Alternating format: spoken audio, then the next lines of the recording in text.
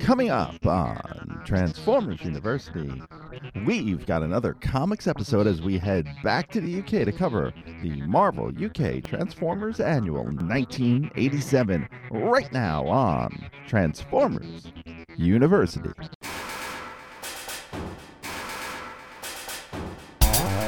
Hello, my friend, and welcome to episode 101 of Transformers University. I am your host, Anthony Brucali, owner-operator, madman behind TFU.info, the website, the Toy Archive, this podcast, TFU News and Views podcast, and oh so much more. And I really hope you enjoyed episode 100. If you haven't listened to it yet, please do feel free to go back, listen to that episode and the 100 episodes prior to that. The return of Optimus Prime, just to put a button on the last episode, it's pretty much the last major event. We've got one more coming in a couple episodes for G1 Transformers in the public eye, in the mainstream, in the things people remember from their childhood. And then it gets a bit more esoteric for a while. So if you're here for the major moments, if you love Transformers the movie, maybe love a few episodes of the original cartoon, remember the return of Optimus Prime, I really do hope you stick around as we dig into some of the weirder, more obscure bits of Transformers lore as we continue our way through history. And this episode is really no exception. I actually squeezed this one into episode 101 after we finished our last Marvel UK episode, which I think was episode 98, because that series of Marvel UK comics ended on a cliffhanger that is concluded here in the Marvel UK Annual 1987, which is what we'll be covering in episode 101 of Transformers University. Now, this book features a cover by Robin Smith. It's Ultra Magnus and Galvatron fighting on the cover, and then right inside is a spread of Ultra Magnus fighting Galvatron head to head, and this is a gorgeous piece of art from Jeff Anderson. There's also a This Book Belongs To page within the interior featuring some Hunger box art. And the first story we read in the annual is a comic by Simon Furman with art by Will Simpson and inks by Dave Elliott called What's in a Name? Now, speaking of names, who is Dave Elliott? Elliott? Because we haven't heard of him before. Well, Dave Elliott is a comics inker. He would go on to co-found a company called Atomica Press, Atomeka, and he was a long time, still is, a long-time working comics professional, mostly working with indie comics companies. Now, this story is a pretty neat one here. It is told from the perspective of the Dinobot Swoop, and Swoop tells a story of his days on Cybertron back when his name was Dive Bomb. Now, this is a neat take on what was earlier kind of a mistake, right? So Swoop's name was meant to be Dive Bomb. That's how it was initially showed up in some of the behind-the-scenes paperwork from Hasbro. Now, this all stems from a storyline called Icarus Theory, which appeared in Transformers UK Comics number 45 and 46, something we covered back in Transformers University episode number 47.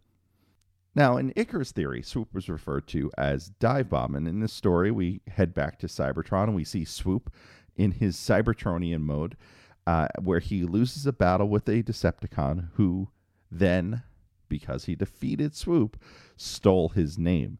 That would be the Predacon Dive Bomb, who we also see in his Cybertronian mode, as Swoop goes out looking for him and finds him, hoping to fight him to get his name back. They fight, and Swoop loses again and would be killed if it wasn't for Optimus Prime. Now, throughout this series, Swoop has had a bit of disdain for Optimus Prime. He doesn't really like him. But in this story, Swoop kind of went AWOL. He kind of went out looking for Dive Bomb without permission and in abandonment of his post in a lot of ways. And Prime didn't file a report on Swoop, didn't tell on him. And we find out that Swoop is ashamed by his defeat, but still plans on getting revenge on Dive Bomb. And that is the story of What's in a Name. It's a neat little bit of flavor, the kinds of things you would find in these annuals. Now, the next item we have in this annual is a text story, first of 3 in this annual, actually, called Headmaster's Saga Part 1. Now, we haven't really covered the Headmaster's origins, the Marvel Comics Limited series, the Japanese cartoon of the same name just yet, but all of that stuff is what's coming up as we cover 1987 in Transformers University. This Part 1 is called Doomsday for Nebulos, and that is the planet Nebulos that we will eventually come to see and has been mentioned on the toy packaging. There's no credits given for the art or for the writing on this story, but Ian Rimmer, the editor of the Marvel UK's run of Transformers at this time, would claim the writing credits in a trade paperback in 2013. So this story here is very much an interesting retelling of the first 2 parts of the Marvel miniseries. A little different because it's told from Lord Zarak's perspective. Now, Zarak is one of the Nebulans who eventually would team up with Scorponok to become his head. He's kind of like a power-hungry politician type, and we'll cover all that soon. But it tells of Fortress Maximus and his crew coming to Nebulos, Zarak contacting the Decepticons, and the Decepticons attacking the city where the Autobots are. We would find out that Galen, who is Fortress Maximus's head partner from Nebulos, isn't actually called Galen in this story. He's referred to as Kord, K-O-R-D. This would later be reconciled years later, where we find out his full name was Galen Kord.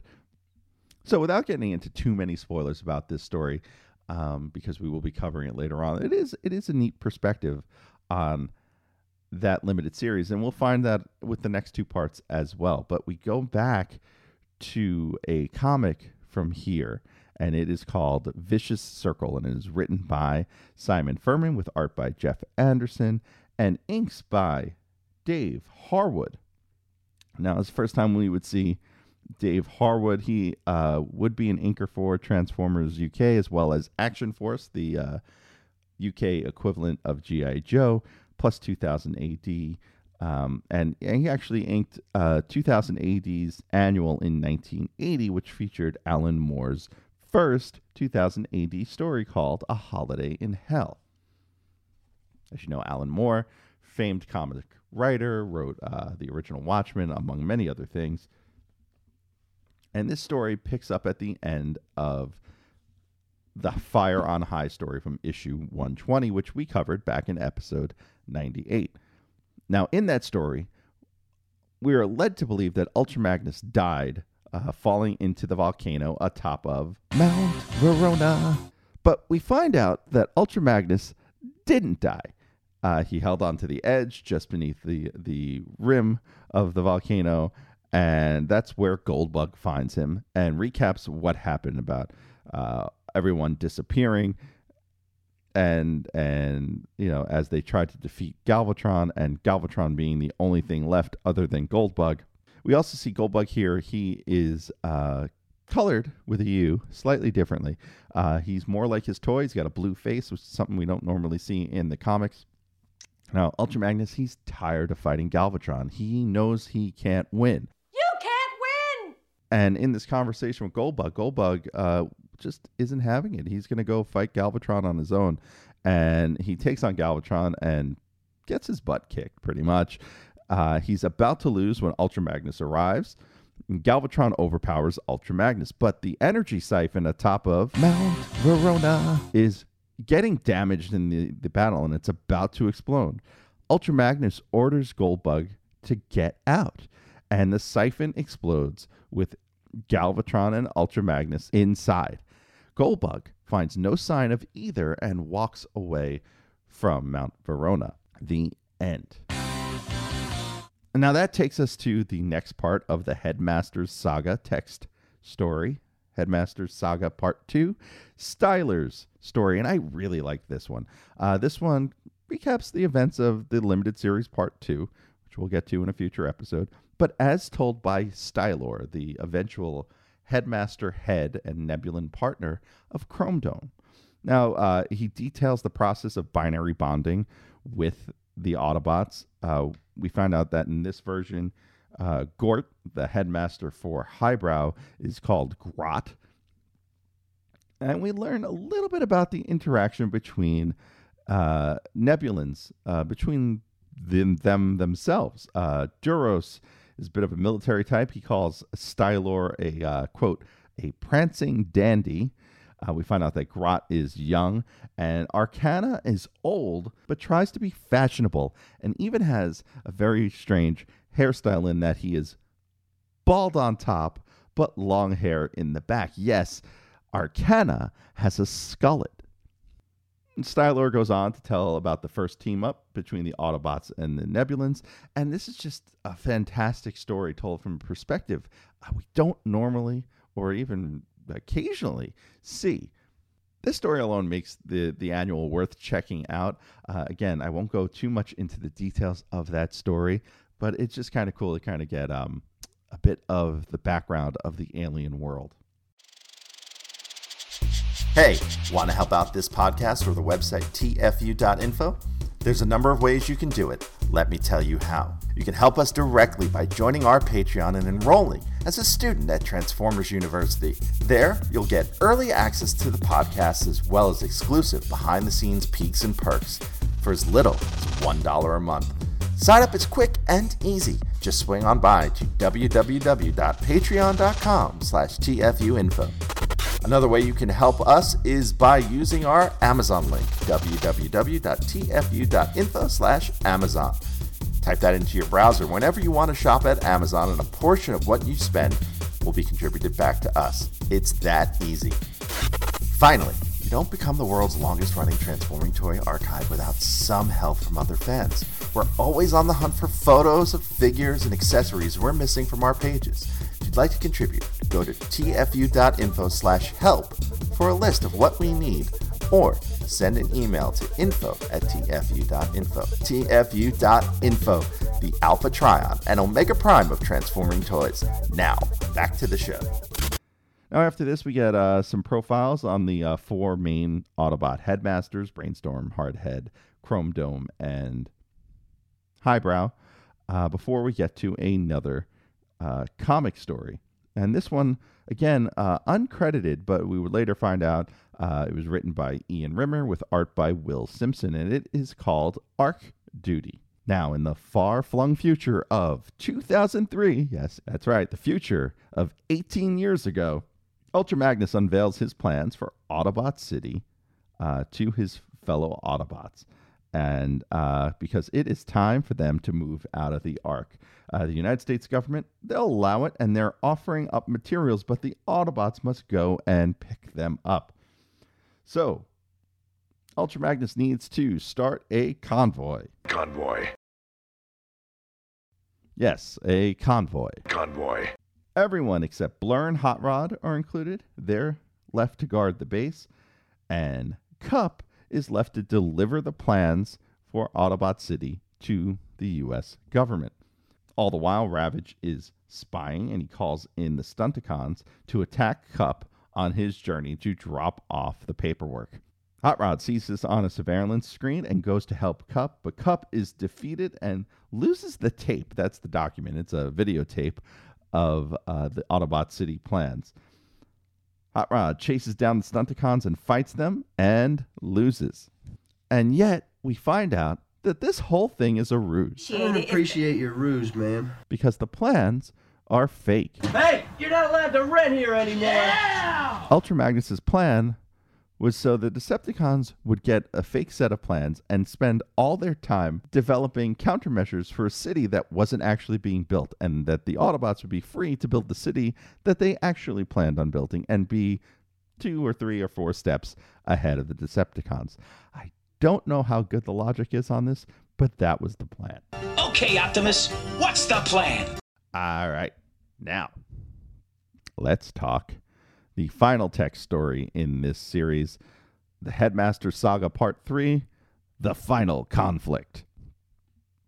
Now, this is told from Fortress Maximus's perspective about a conflict ongoing on Nebulos.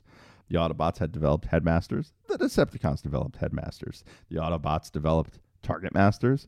The Target Masters are then developed by the Decepticons. And then we find out here that the Target Masters aren't actually like the Headmasters in that their human bodies roboticized. According to this story, Target Masters are cloned from the Nebulans' minds. So the Nebulans that are the Target Master partners, I guess, still live as flesh and blood somewhere else, but their robot bodies have clones of their brains. It's a little bit ambiguous, but it's an interesting take on what the Target Master process might be. Now, Fortress Maximus, he is tired of this arms race. And speaking of this, Transformers as a metaphor for the times that they're in, right?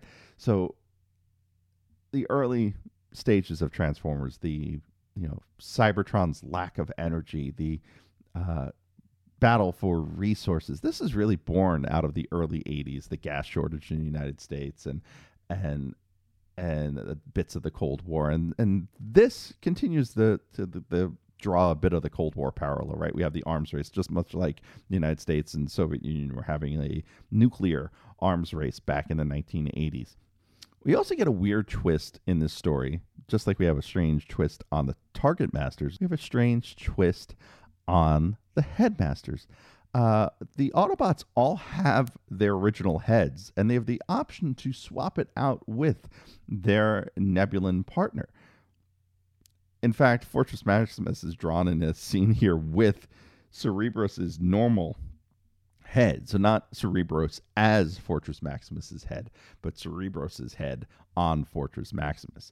Now, Fort Max and his team are using a computer, and they have found on their astronomy computer Earth, and figured that's where the Autobots and Decepticons who had left their planet ended up.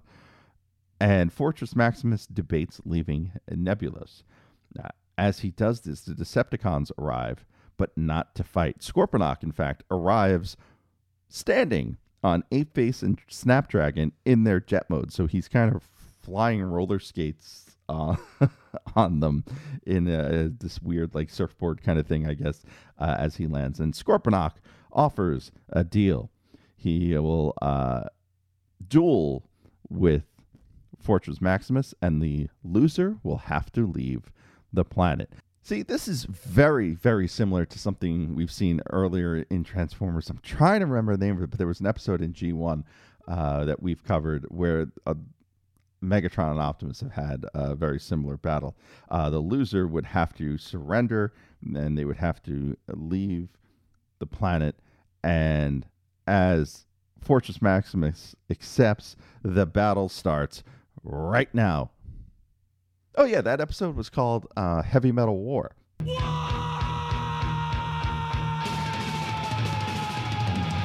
Fortress Maximus and Scorponok fight. Eventually, Fortress Maximus gets the upper hand, and we find out the Decepticons were stealing some fuel conversion technology from the Autobots in order to head to Earth themselves, because they were spying on the Autobots all along. From here, the Decepticons flee. Scorponok does not honor his end of the bargain with the duel, and they leave Nebulos. The Autobots know what they need to do next, and that is head to Earth, even though they don't really want to. And that is the end. Now, this story is very different from the ending that is put forth in the Headmasters Limited Series Part 4.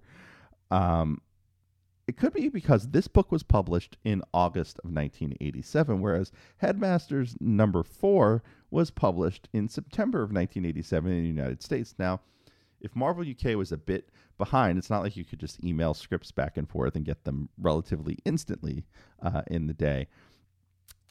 That means that Ian Rimmer was kind of forced to come up with an ending on his own. So here you have an alternate ending to the original Marvel U.S. Headmaster Limited series, which also wasn't published yet in the UK. Now, the book ends with a couple more profiles, this time of the three large Decepticon headmasters, Mindwipe, Weirdwolf, and Skullcruncher. Thanks for listening to the show. Stick around to hear what's coming up next episode, but first, I want to fill you in on a few ways you can stay in touch with the show. Want to be on the show? Leave us a voicemail at 702-763-4838. That's 702-POD-4TFU. Or send an email to info@tfu.info. Be sure to catch us on Twitter at TFU_info and on Facebook and Instagram under the username TFUinfo, all one word. Also, please subscribe to our YouTube channel, youtube.com/TFUinfo, where we post all of our podcasts, plus special video segments, reviews, and live coverage of Transformers-related events such as New York Toy Fair and New York Comic Con. I hope you enjoyed this episode. Please visit us at www.tfu.info, the world's longest-running transforming toy archive. And there you have it. That is Marvel UK Annual 1987. A lot of unique takes on the headmasters in this, plus the conclusion to Fire on High. So once again, I hope you really enjoyed this episode. I hope you've been enjoying the show. I know the updates haven't been as often as I would like. Hopefully these episodes are going to get a little easier to produce. We've got one more big event in 1987 coming up in just a few episodes. But before we do, we have to do episode 102. What is episode 102? Well, something we haven't done in a while. Episode 102, next time on Transformers University, is Meet the Cast of Season 4. So we will talk about G1 Season 4. We will talk about the cast members you will meet coming up as we approach the final season of Transformers G1 in the United States and in the western part of planet Earth. And of course, we will continue beyond that. We will go back to Japan. We will go back to the UK. We have so much more to talk about in 1987. So it's gonna get weird. It's gonna get strange, but it's gonna stay fun. So with that, I invite you to come back next time and every time to Transformers University. I am your host, Anthony Lucali, owner, operator, Madman, TFU.info. Until next time, see ya.